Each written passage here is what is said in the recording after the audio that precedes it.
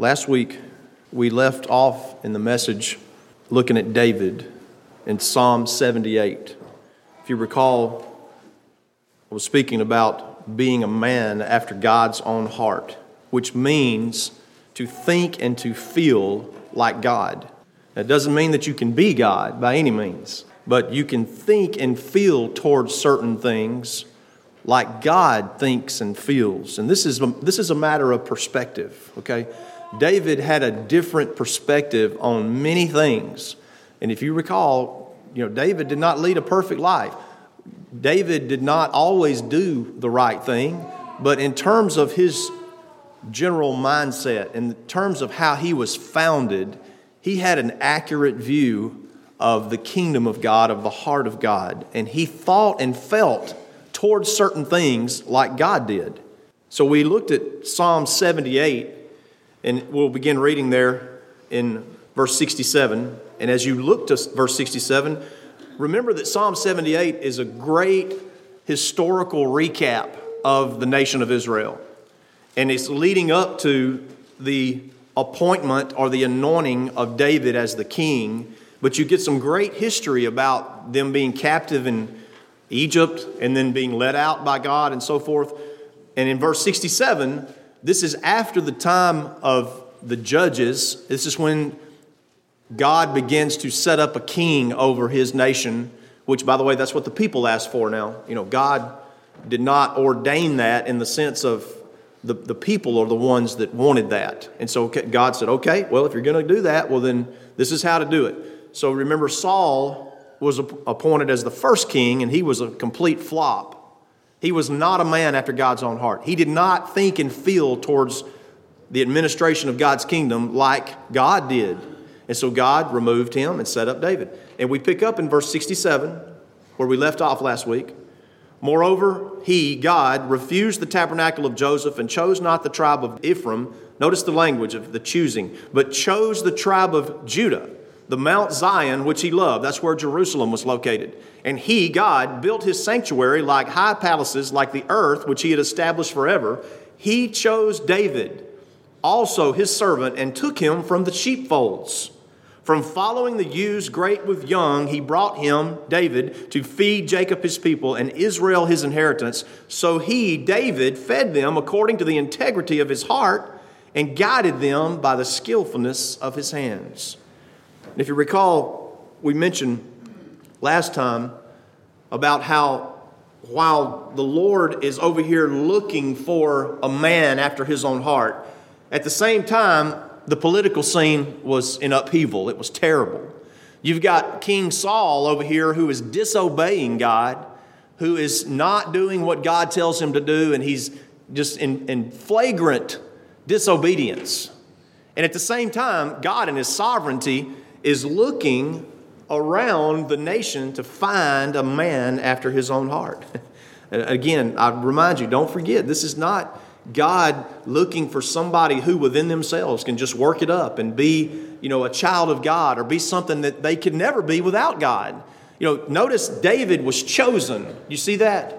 He's a chosen child of God. Not only was he chosen to be king, but he was a chosen, elect child of God who already had the Spirit of God in his heart. Do you really think that God would look upon some wicked reprobate, say a guy like Nabal, who was just wicked and mean, and say, there's a good guy that could lead my kingdom? You see, you got to remember that this man, David, is already a child of God. I mentioned to you last time that he was born again when he was just a toddler. He says that in the Psalms. So this is not a matter of somebody becoming a child of God. This is a matter of a child of God who is using what God has given them. That's what this is about. Saul was a child of God. David was a child of God. Look at how Saul is not using the opportunity that God has given him or the faith that God has given him. And over here is David, and the Lord finds him in an interesting place using what God has given him.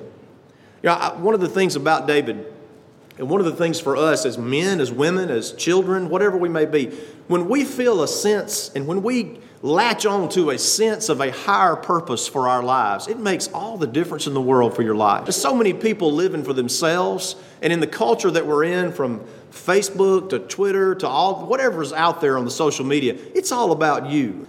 That's what that is fostering. Look at me. Look at what I'm doing. Look, I'm not saying that it's wrong to post on Facebook. I'm not saying that it's a sin to do that. You understand? I'm not saying that. So don't go away saying, well, it's a sin to do that. But think about how that entire mechanism is a focus for self, pretty much. Like if you want to tell what you've got going on, which in some senses that's okay. But you think about all the very popular Hollywood figures or sports figures that have these great followings. I'm telling you, it's all about them. How many followers do you have? How many people can you get looking at you? And so forth. The culture that we live in, from the social media to many other things, just helps us to focus on self. But if you'll focus on a higher purpose, a higher glory, I'm going to do what I do for the glory of God. And yes, if you do post, if you do put something on the social media, can I do this for the glory of God?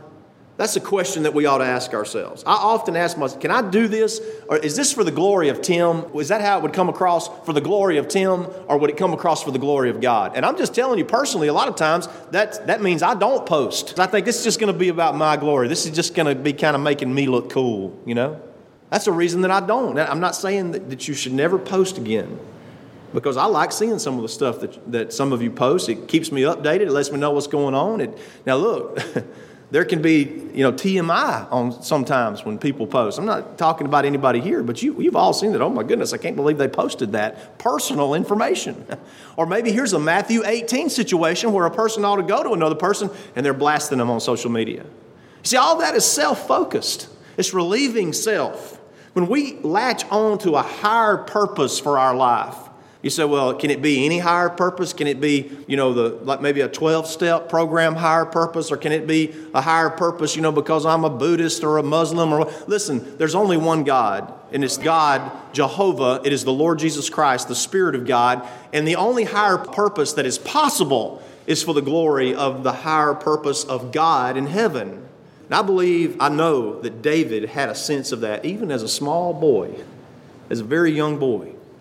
So here we have a terrible scene in politics. Does any of this ring a bell? You got this terrible scene in the government, in politics, and God's eye is down here on the hills of Judea in Bethlehem, Judah, looking at probably a 13, 14, maybe 15-year-old boy, young man, and seeing what he's doing. And as God is disgusted with the way that King Saul is not being a man after God's own heart, he sees this young boy, this young man, following the ewes, the female sheep that are great with young, following the sheep that are expecting baby lambs. In the Matthew Henry commentary, I really like this, where it says that he chose David, he found David. Matthew Henry commentary says, finding implies seeking, that God was seeking, as if God had ransacked all the families of Israel to find a fit man. I like that imagery that's given there, that the Spirit of God was ransacking the families of Israel. Is there one here? Is there one in this house? Is there one in that house? Until he comes to Bethlehem, Judah, and he finds the house of Jesse. And he looks out on the hills, and there's this young man, practically a boy, who is out there taking care of what his father has put him in charge of. Isn't that a beautiful picture? David, as you know, was anointed probably at age 14, 15, or 16.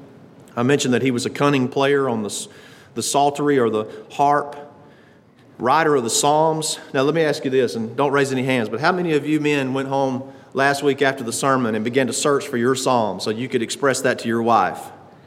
I don't see any hands. I told you not to raise your hand. But as I said last week, there's no better way for you to learn to express yourself than to find the psalm that fits what you're going through. And I'm talking about emotionally. If you're angry, there's a psalm for that. If you're righteously angry, there's a psalm for that. If you're depressed, there's a psalm for that. If you're frustrated, there's a psalm for that. If you're down in the dumps and you just can't see any light, there's a psalm for that. There's a psalm for every situation that you could possibly ever come up with when it comes to your feelings. And David the man after God's own heart, was able to express his feelings. And he was a man that, I'm not saying he was perfect at all, but in the Psalms, you'll see that he would express himself if he was angry. He would express himself if he was depressed. He would express himself if he was frustrated. He would express himself on the spectrum of emotions. And it always came back to the Lord. He said, I want to know how to deal with my emotions. I want to know how to express my emotions. I've never been able to do that. Look to the Psalms. And that's what David was. He was the sweet psalmist of Israel. David tended and fed the sheep. He cared for the sheep of God.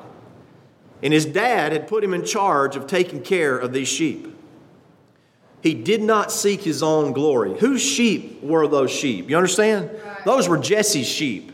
Those were it says his father's flocks. So here is David, the son of Jesse, taking to heart the will of his father. Does this ring a bell at all? Does this point us to another man that's going to come down the road through the line of David, where he came to do the will of his father, and he cared for the sheep of his father because the sheep had been given to him? And in the sense of David being out there taking care of the sheep, these sheep of Jesse, they had been given to David to care for. That's a lot of trust right there, is it not? John 7:18, Jesus said, He that speaketh of himself seeketh his own glory. But he that seeketh his glory that sent him, the same is true, and no unrighteousness is in him. You see, even the Son of God came not to seek his own glory, but to seek the glory of another. And here we have David, who is out there on the hills of Judah, seeking the glory of his own father Jesse. What a lesson for him to learn. There was a great contrast between Saul and David.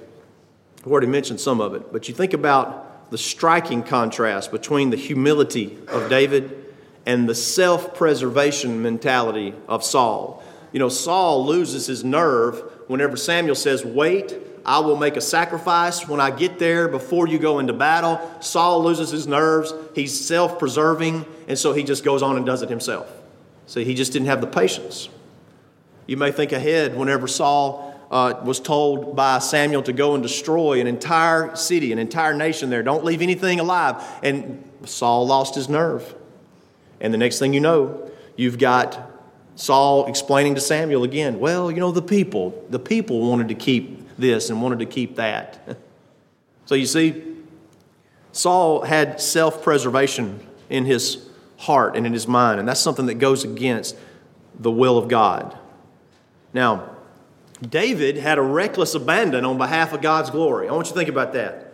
He had a reckless abandon. I'm not saying that he was foolish and reckless. I don't mean that. But he was so intent on the glory of God that he went to some great extremes that we'll look at here in a few examples in just a moment. But he had reckless abandon. Let me tell you something. Sisters, young sisters looking for a spouse one day, if you find a man who has reckless abandon for the glory of God, that's somebody you better hang on to. You know, somebody that is intent, that is set on doing things for the glory of God. That's how David was, even as a young man, very young man. The contrast between Saul and David, Saul being self-preserving, holding back, trying to prevent losing face, and David going to such extremes that it's just unbelievable, the things that he does. Saul was willful and independent, and David was faithful and obedient. I love a quote, and I quote from him occasionally, from Robert E. Lee, the great general from the 1800s. One of the quotes from Robert E. Lee was, I cannot trust a man to control others who cannot control himself. That's a great quote, isn't it? I cannot trust a man to control others who cannot control himself. And Saul could not control himself. You see? Think about how crude and how rude Saul was. If you read on in the book of Samuel, you'll see where Saul insulted Jonathan, his son. And not only did he insult Jonathan, his son, you know, Jonathan was a best friend, a close friend to David. Not only did he insult Jonathan, his son, but he also insulted Jonathan's mother. He says something very crude and rude about Jonathan's mother, his own wife. You see, he was a crude and a rude man. And is that not the culture that we live in today? Just crudeness and rudeness and vulgarity. It just rules the day. Crass. And, listen, we're not talking about, Robert's Rules of Order or some book of etiquette. We're talking about the Word of God, where it says evil communication should not come out of our mouth. You see, and we're living in just a vulgar, crude, and rude time.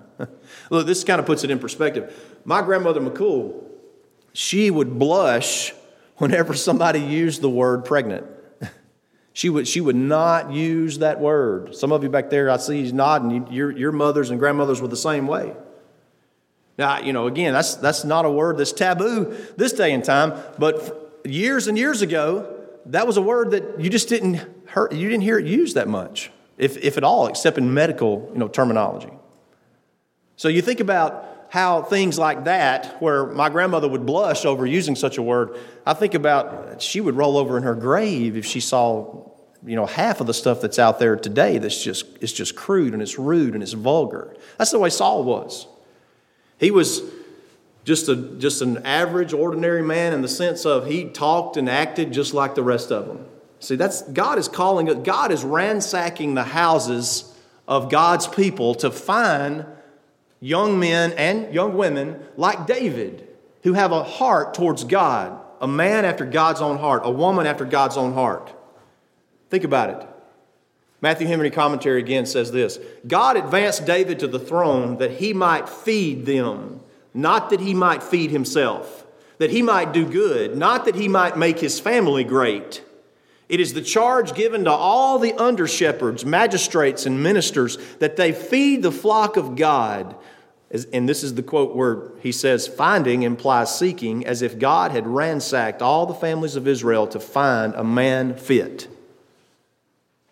Y'all understand that's God's heart towards our society, our culture today. God looks for men and women who are after his own heart. So the question is our heart towards God? Do we think and feel towards certain things like God thinks and feels? Notice the zeal that David had. What else could have led David onto the battlefield to face a 14-foot tall giant who was cursing and belittling the nation of Israel? What else would have led him out there? He had to have a zeal for God. It wasn't fear that led him out there, right? It was zeal that led him out there. Now let's capture a few moments in the life of David. Let's capture a few moments. Look at 1 Samuel 17. I love the books and the movies that kind of do a time travel deal. I like those. Like, you'll come into a scene and they'll start talking about something that happened in the past, and then it'll fade out, to the past. Those are my favorite kind of scenes in movies and books, is it gives you the backstory. So that's what you have in 1 Samuel 17. You're given a little bit of a backstory to what's going on. So if you're familiar with 1 Samuel 17, the thing that dominates that particular chapter is David's showdown with Goliath. But in 1 Samuel 17, verse 34, we find where there's a backstory. So if this were a movie, it would fade to a different scene and you would begin to hear David tell about something that happened in the past. So 1 Samuel 17, and look at verse 34. And this is David before King Saul. Goliath is out on the battlefield taunting and belittling the nation of Israel, and nobody, think about perspective now. We're talking about the perspective that David had, the heart that David had. And David looks upon the scene when all of the other men will not go out and challenge Goliath. See? But David's got a different perspective. And so David, it gets back to Saul, and Saul says, they tell me that you want to go out, you think you can go out and face Goliath?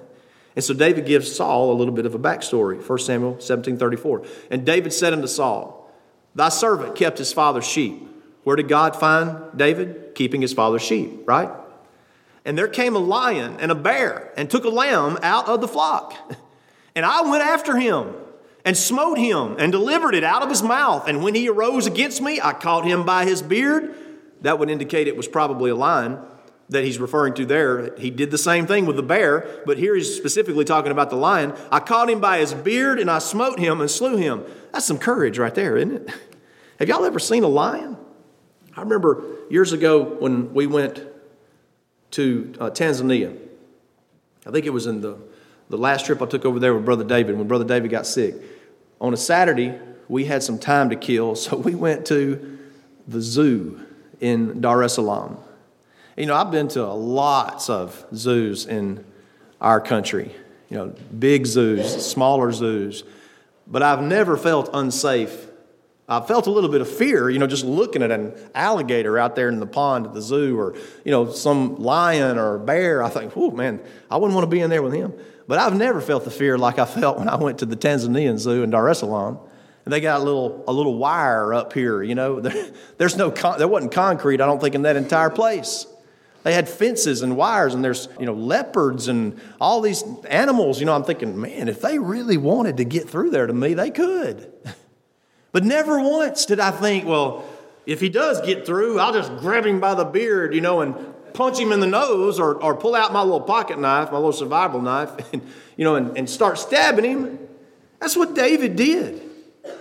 Why? He'd just say, well, I'm just going to go on a nice little hunt, and I'm going to get me a lion, or I'm going to get me a bear. No. He did this because the lion and the bear had taken a sheep of Jesse's. And doesn't that remind you of Jesus? The Lord Jesus Christ goes and punches the enemy in the face, grabs him by the beard, steps on him, destroys him to prevent the enemy from keeping any of God's sheep. You see that? That's a lot of courage for a 14, 15-year-old boy to reach out there and grab a lion by the beard. And it says that he smote him. I don't know if he stuck him in the throat with a long blade or a sword into the eye or whatever. It was probably a knife that he had, but he certainly didn't take a sling. There's no range to shoot a sling at something that close to you, that close range. You get that? So he hand-to-hand combat with this lion and this bear. You see the backstory for David? David said, King Saul, I've faced things that were as bad or maybe worse than this Philistine that's out there taunting the people of Israel. Now, don't you think that in their mind, Saul and the others, why do you think they gave him the armor? They're thinking, okay, this guy's going to go hand-to-hand combat with Goliath. So let's give him some armor. Let's give him a longer sword, because the span of this guy is going to be so far that David will hardly be able to get up under the span of Goliath's arms. See how they're thinking from their perspective. And David's got a secret, doesn't he? He's got a secret weapon. He didn't mention anything about how often he had practiced with that stone and that sling out there on the hills of Judea. He gives a backstory. On the hills of Judea, as David sat there watching over the sheep of God, and the lion and the bear come and take a little lamb. Notice it was a lamb. Most shepherds would have said, oh boy, well, let's count that up. I hate to lose that little bit of money. I hate to lose out on one, but I've got another 100 sheep or 99 sheep here. It'll be okay. That's the perspective of most shepherds. I'll just have to let that one go. That's a big lion. This young man who has a zeal for God, who has a heart.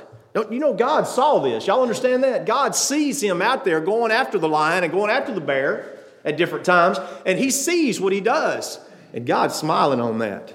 Here is a young man who gets how I think and feel towards certain things.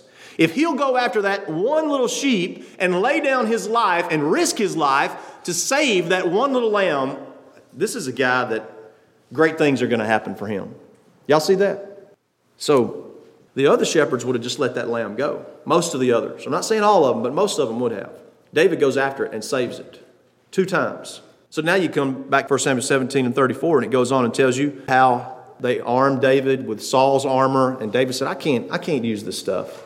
And don't you know they were already planning the little fellow's funeral as he went out there onto the battlefield. Verse 41, it says, the Philistine came on and drew near unto David, and the man that bare the shield went before him. Can y'all imagine this great big pomp and circumstance of this huge giant and his armor bearer, somebody carrying out this stuff for him. And there's little David, dressed in shepherd's attire, walking out there with nothing but a knife and a sling in his hand.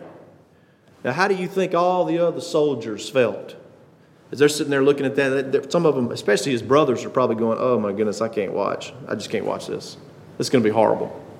And even King Saul is probably thinking, this is going to be a massacre. This poor kid, he doesn't know what he's doing. I know he told me about the lion and the bear, but he doesn't know what he's doing. Can we say that David has a different perspective, doesn't he? David also has a secret weapon. And it's like no other secret weapon that anybody would ever envision. It's just a little simple-looking stone inside of a sling. People have speculated through the years of why David drew 5 smooth stones from the stream. Well, the reason I believe that he did is because Goliath had brothers.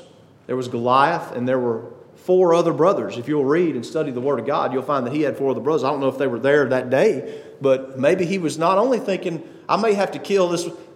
That's amazing, isn't it? You know, the Lord is able to do exceeding abundantly above all that we ask or think. You know, David's taking extra ammunition in case the brothers come out there and challenge him. You see that? He's ready. And I think it's also interesting, there were only 5 of them, and he got 5 stones, right? He was pretty sure of himself, wasn't he? Why? Because he was serving a higher purpose. When he came to the battlefield, if you read a little bit of the backstory there, he was like, who is this uncircumcised Philistine who's defying the armies of Israel? Who is this guy? Who does he think he is? You see, David was enamored with the name of God and the reputation of God. Who is this guy? Why were none of the other soldiers going, who is this? Or maybe they were. Maybe they were going, you know, this guy just can't keep on talking like this. I can't stand the way he's talking about our Lord. Well, you're going to go out there and face him? No, I don't think so. You see? But David said, I'll go out there and face him. So he goes out there and he faces Goliath. And we're very familiar. It's probably one of the most popular accounts in the Word of God. And the Philistine looks about, verse 42, and sees David. And he disdained him. That means he just kind of went, ha, like that. For David was a youth and ruddy and of a fair countenance. This was a nice-looking young man coming out there, 15, 16 years old. And the Philistine says to David, am I a dog that thou comest to me with staves, with a stick? Am I just a dog that you're going to come out here and chase me away with a stick? And the Philistine cursed David by his gods, by the false god Dagon. So it wasn't even printable what Goliath said here. It was so bad. He cursed him. Can we say that this was a crude and rude, filthy man? Absolutely. Crude, rude, and filthy. The farthest thing from a man after God's own heart is Goliath. He's a wicked man, and as a matter of fact, Goliath is a picture of the Old Testament Antichrist. Story for another day, but he's a picture of the Antichrist. Everything that stands against God. And here's this little nothing, as the world looks at it, standing before him. Isn't that a beautiful thing? And the Philistines said to David, come to me, and I will give thy flesh unto the fowls of the air, and to the beasts of the field. I can just see him with his big, gnarled, calloused, hairy hands, come to me. This is a scene like Hollywood could never put forth here, isn't it? And David says, thou comest to me with a sword and with a spear and with a shield. But I come to thee in the name of the Lord of hosts, the God of the armies of Israel, whom thou hast defied. This day will the Lord deliver thee. Did you see the language here? This day will the Lord deliver thee into mine hand, and I will smite thee and take thine head from thee. See, he already had the plan in place. He wasn't sitting there going, well, I'll just make this up as I go along. No, he's got in his mind, God has directed his mind, I'm going to pop him in the forehead with one of these stones, and when he falls down unconscious, I'm going to cut his head off. It's almost humorous, isn't it? He's got the plan laid out. And I will give the carcasses of the host of the Philistines this day unto the fowls of the air. Goliath said, come here and I'll feed your flesh to the fowls of the air. David said, I'm going to knock you down by the grace of God, by the hand of God. I'm going to cut your head off, and then I'm going to feed the flesh of the armies of the Philistines to the fowls of the air. That's pretty bold, isn't it? This is a beautiful type of the Lord Jesus Christ. And let me also say this. This is a side note. Now listen. We all know today that the line of Judah, of David, is where Jesus came from, right? That's where Jesus comes from. It looks like it's hanging on by a thread right here, doesn't it? It's about to be extinguished.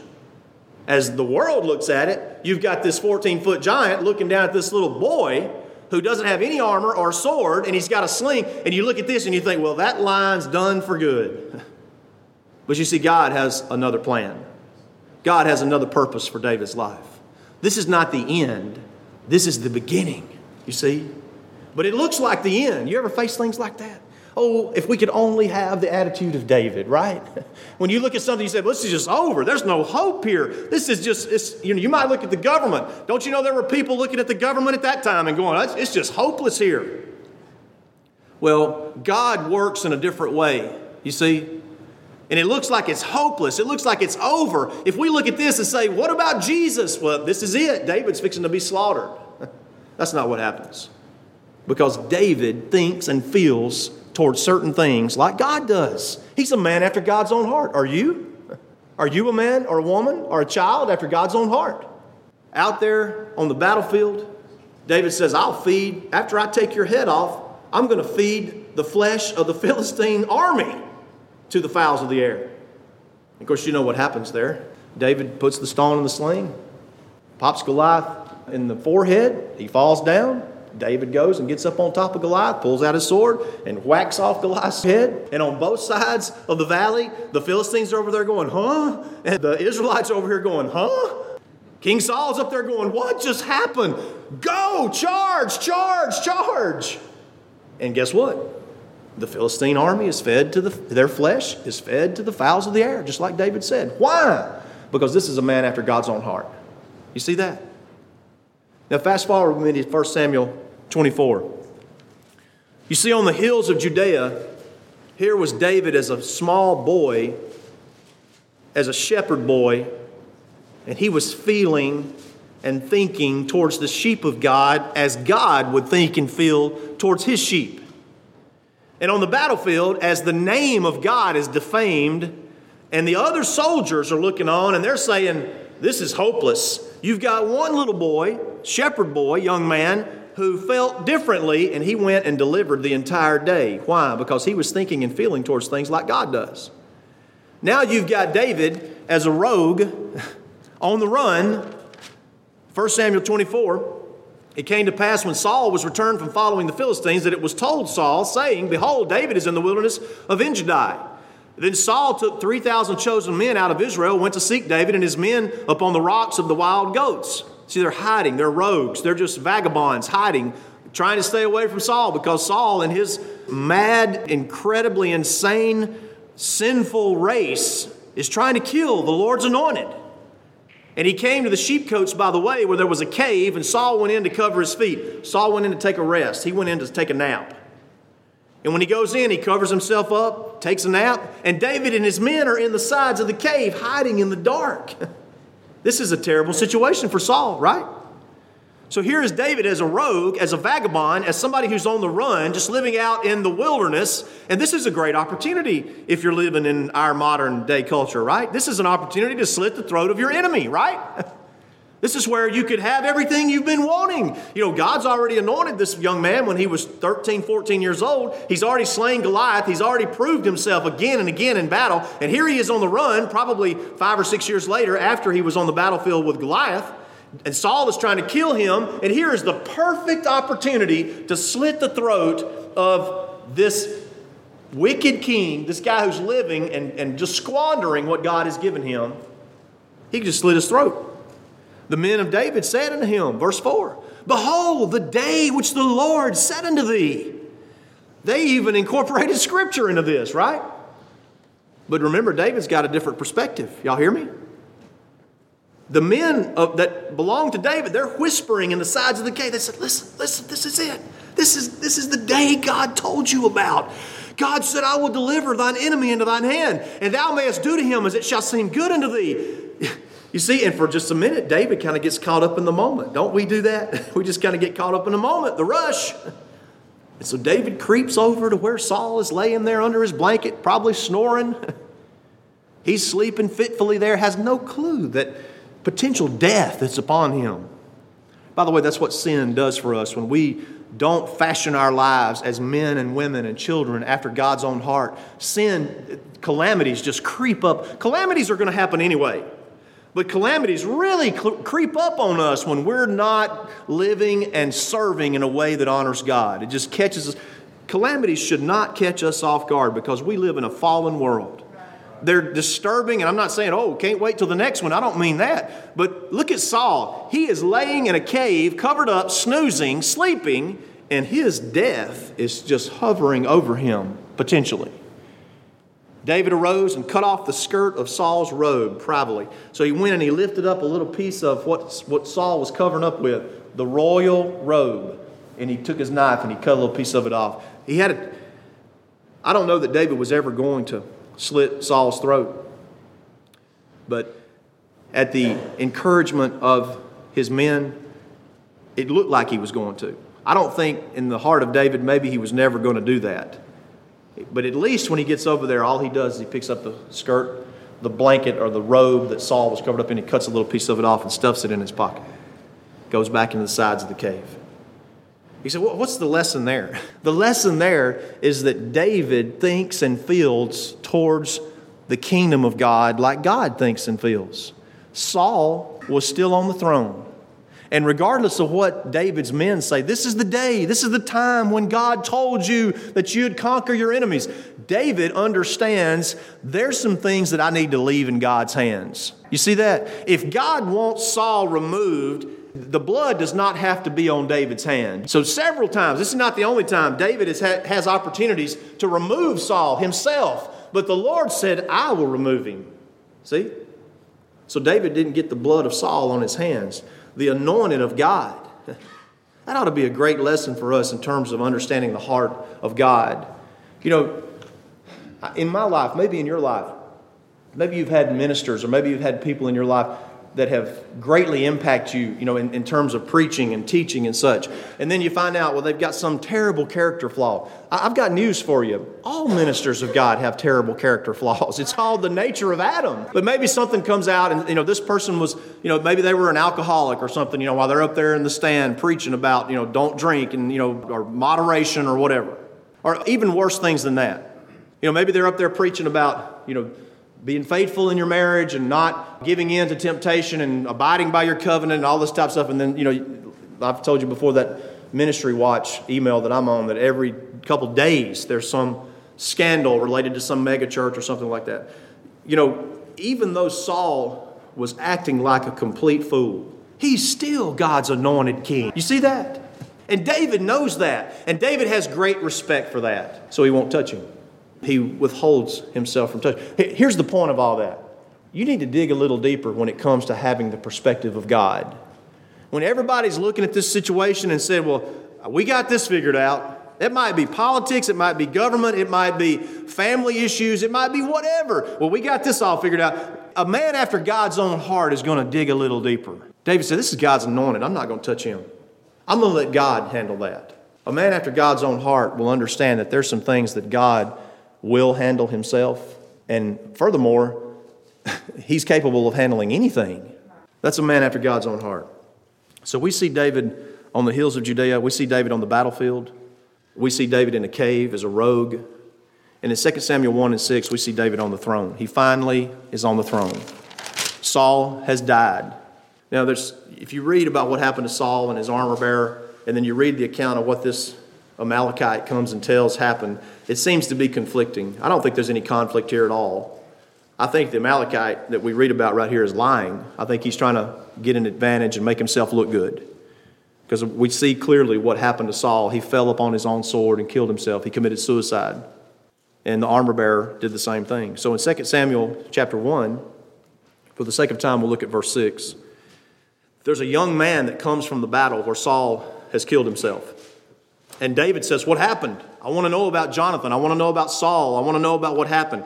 And the young man that told him said, verse 6, as I happened by chance upon Mount Gilboa, behold, Saul leaned upon his spear. That means he was fixing to kill himself. And lo, the chariots and horsemen followed hard after him. They're trying to capture Saul. And when he looked behind him, Saul, he saw me and called unto me. And I answered, here am I. And he said unto me, who art thou? And I said, I am an Amalekite. He's not an Israelite.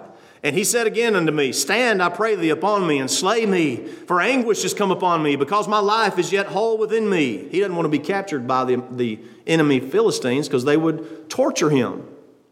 So the Amalekite says, I stood upon him, slew him, because I was sure that he would not live. After that he was fallen, and I took the crown. This young man has the crown off of Saul's head. And the bracelet that was on his arm. He took the bracelet, the kingly bracelet, off of Saul's arm. and I've brought them hither unto my Lord. And he lays the crown and the bracelet before David. Now, the perspective of the modern politicians, leaders, dictators, officials such as that, the perspective would be, now this is great. I didn't have to get my hands bloodied. And here's the crown. I'll take it. I put it on my head. Oh, I'm good to go. That's the modern mentality of those that are jockeying for position. But this is not the mentality of the man after God's own heart. Look, the power players would say, this is a great opportunity for me. David, in verse 11, took hold of his clothes and he rent them, and likewise all the men that were with him. He was so overcome with sadness over the death of Saul and Jonathan and the others. And they mourned and wept and fasted until evening. Did you catch that? They went all the way till dark. They mourned and they wept and cried. You know, I don't know about you if you've ever just cried your eyes out and you just didn't have any liquid left in your head to cry and your tear ducts to cry. I've been there a time or two, and it didn't take me 3 or 4 hours to get there. But these guys, for 3 or 4 hours, they're just mourning and weeping and so saddened over the condition. And this was David's enemy. Can we say that the Lord Jesus Christ, when he said to pray for your enemies and for them that despitefully use you, can we say that David was a man after God's own heart in that way? Yes, we can. David took hold of his clothes, rent them, and likewise all the men, they mourned and wept and fasted until evening. And for Saul and for Jonathan his son and for the people of the Lord and for the house of Israel, because they were fallen by the sword. And David said unto the young man, he gets up at dark after they've mourned and wept and fasted. And David looks at the young man, he says, whence art thou? Where you come from? And he said, I am the son of a stranger, an Amalekite. And David said unto him, how wast thou not afraid to stretch forth thine hand to destroy the Lord's anointed? Did you catch that?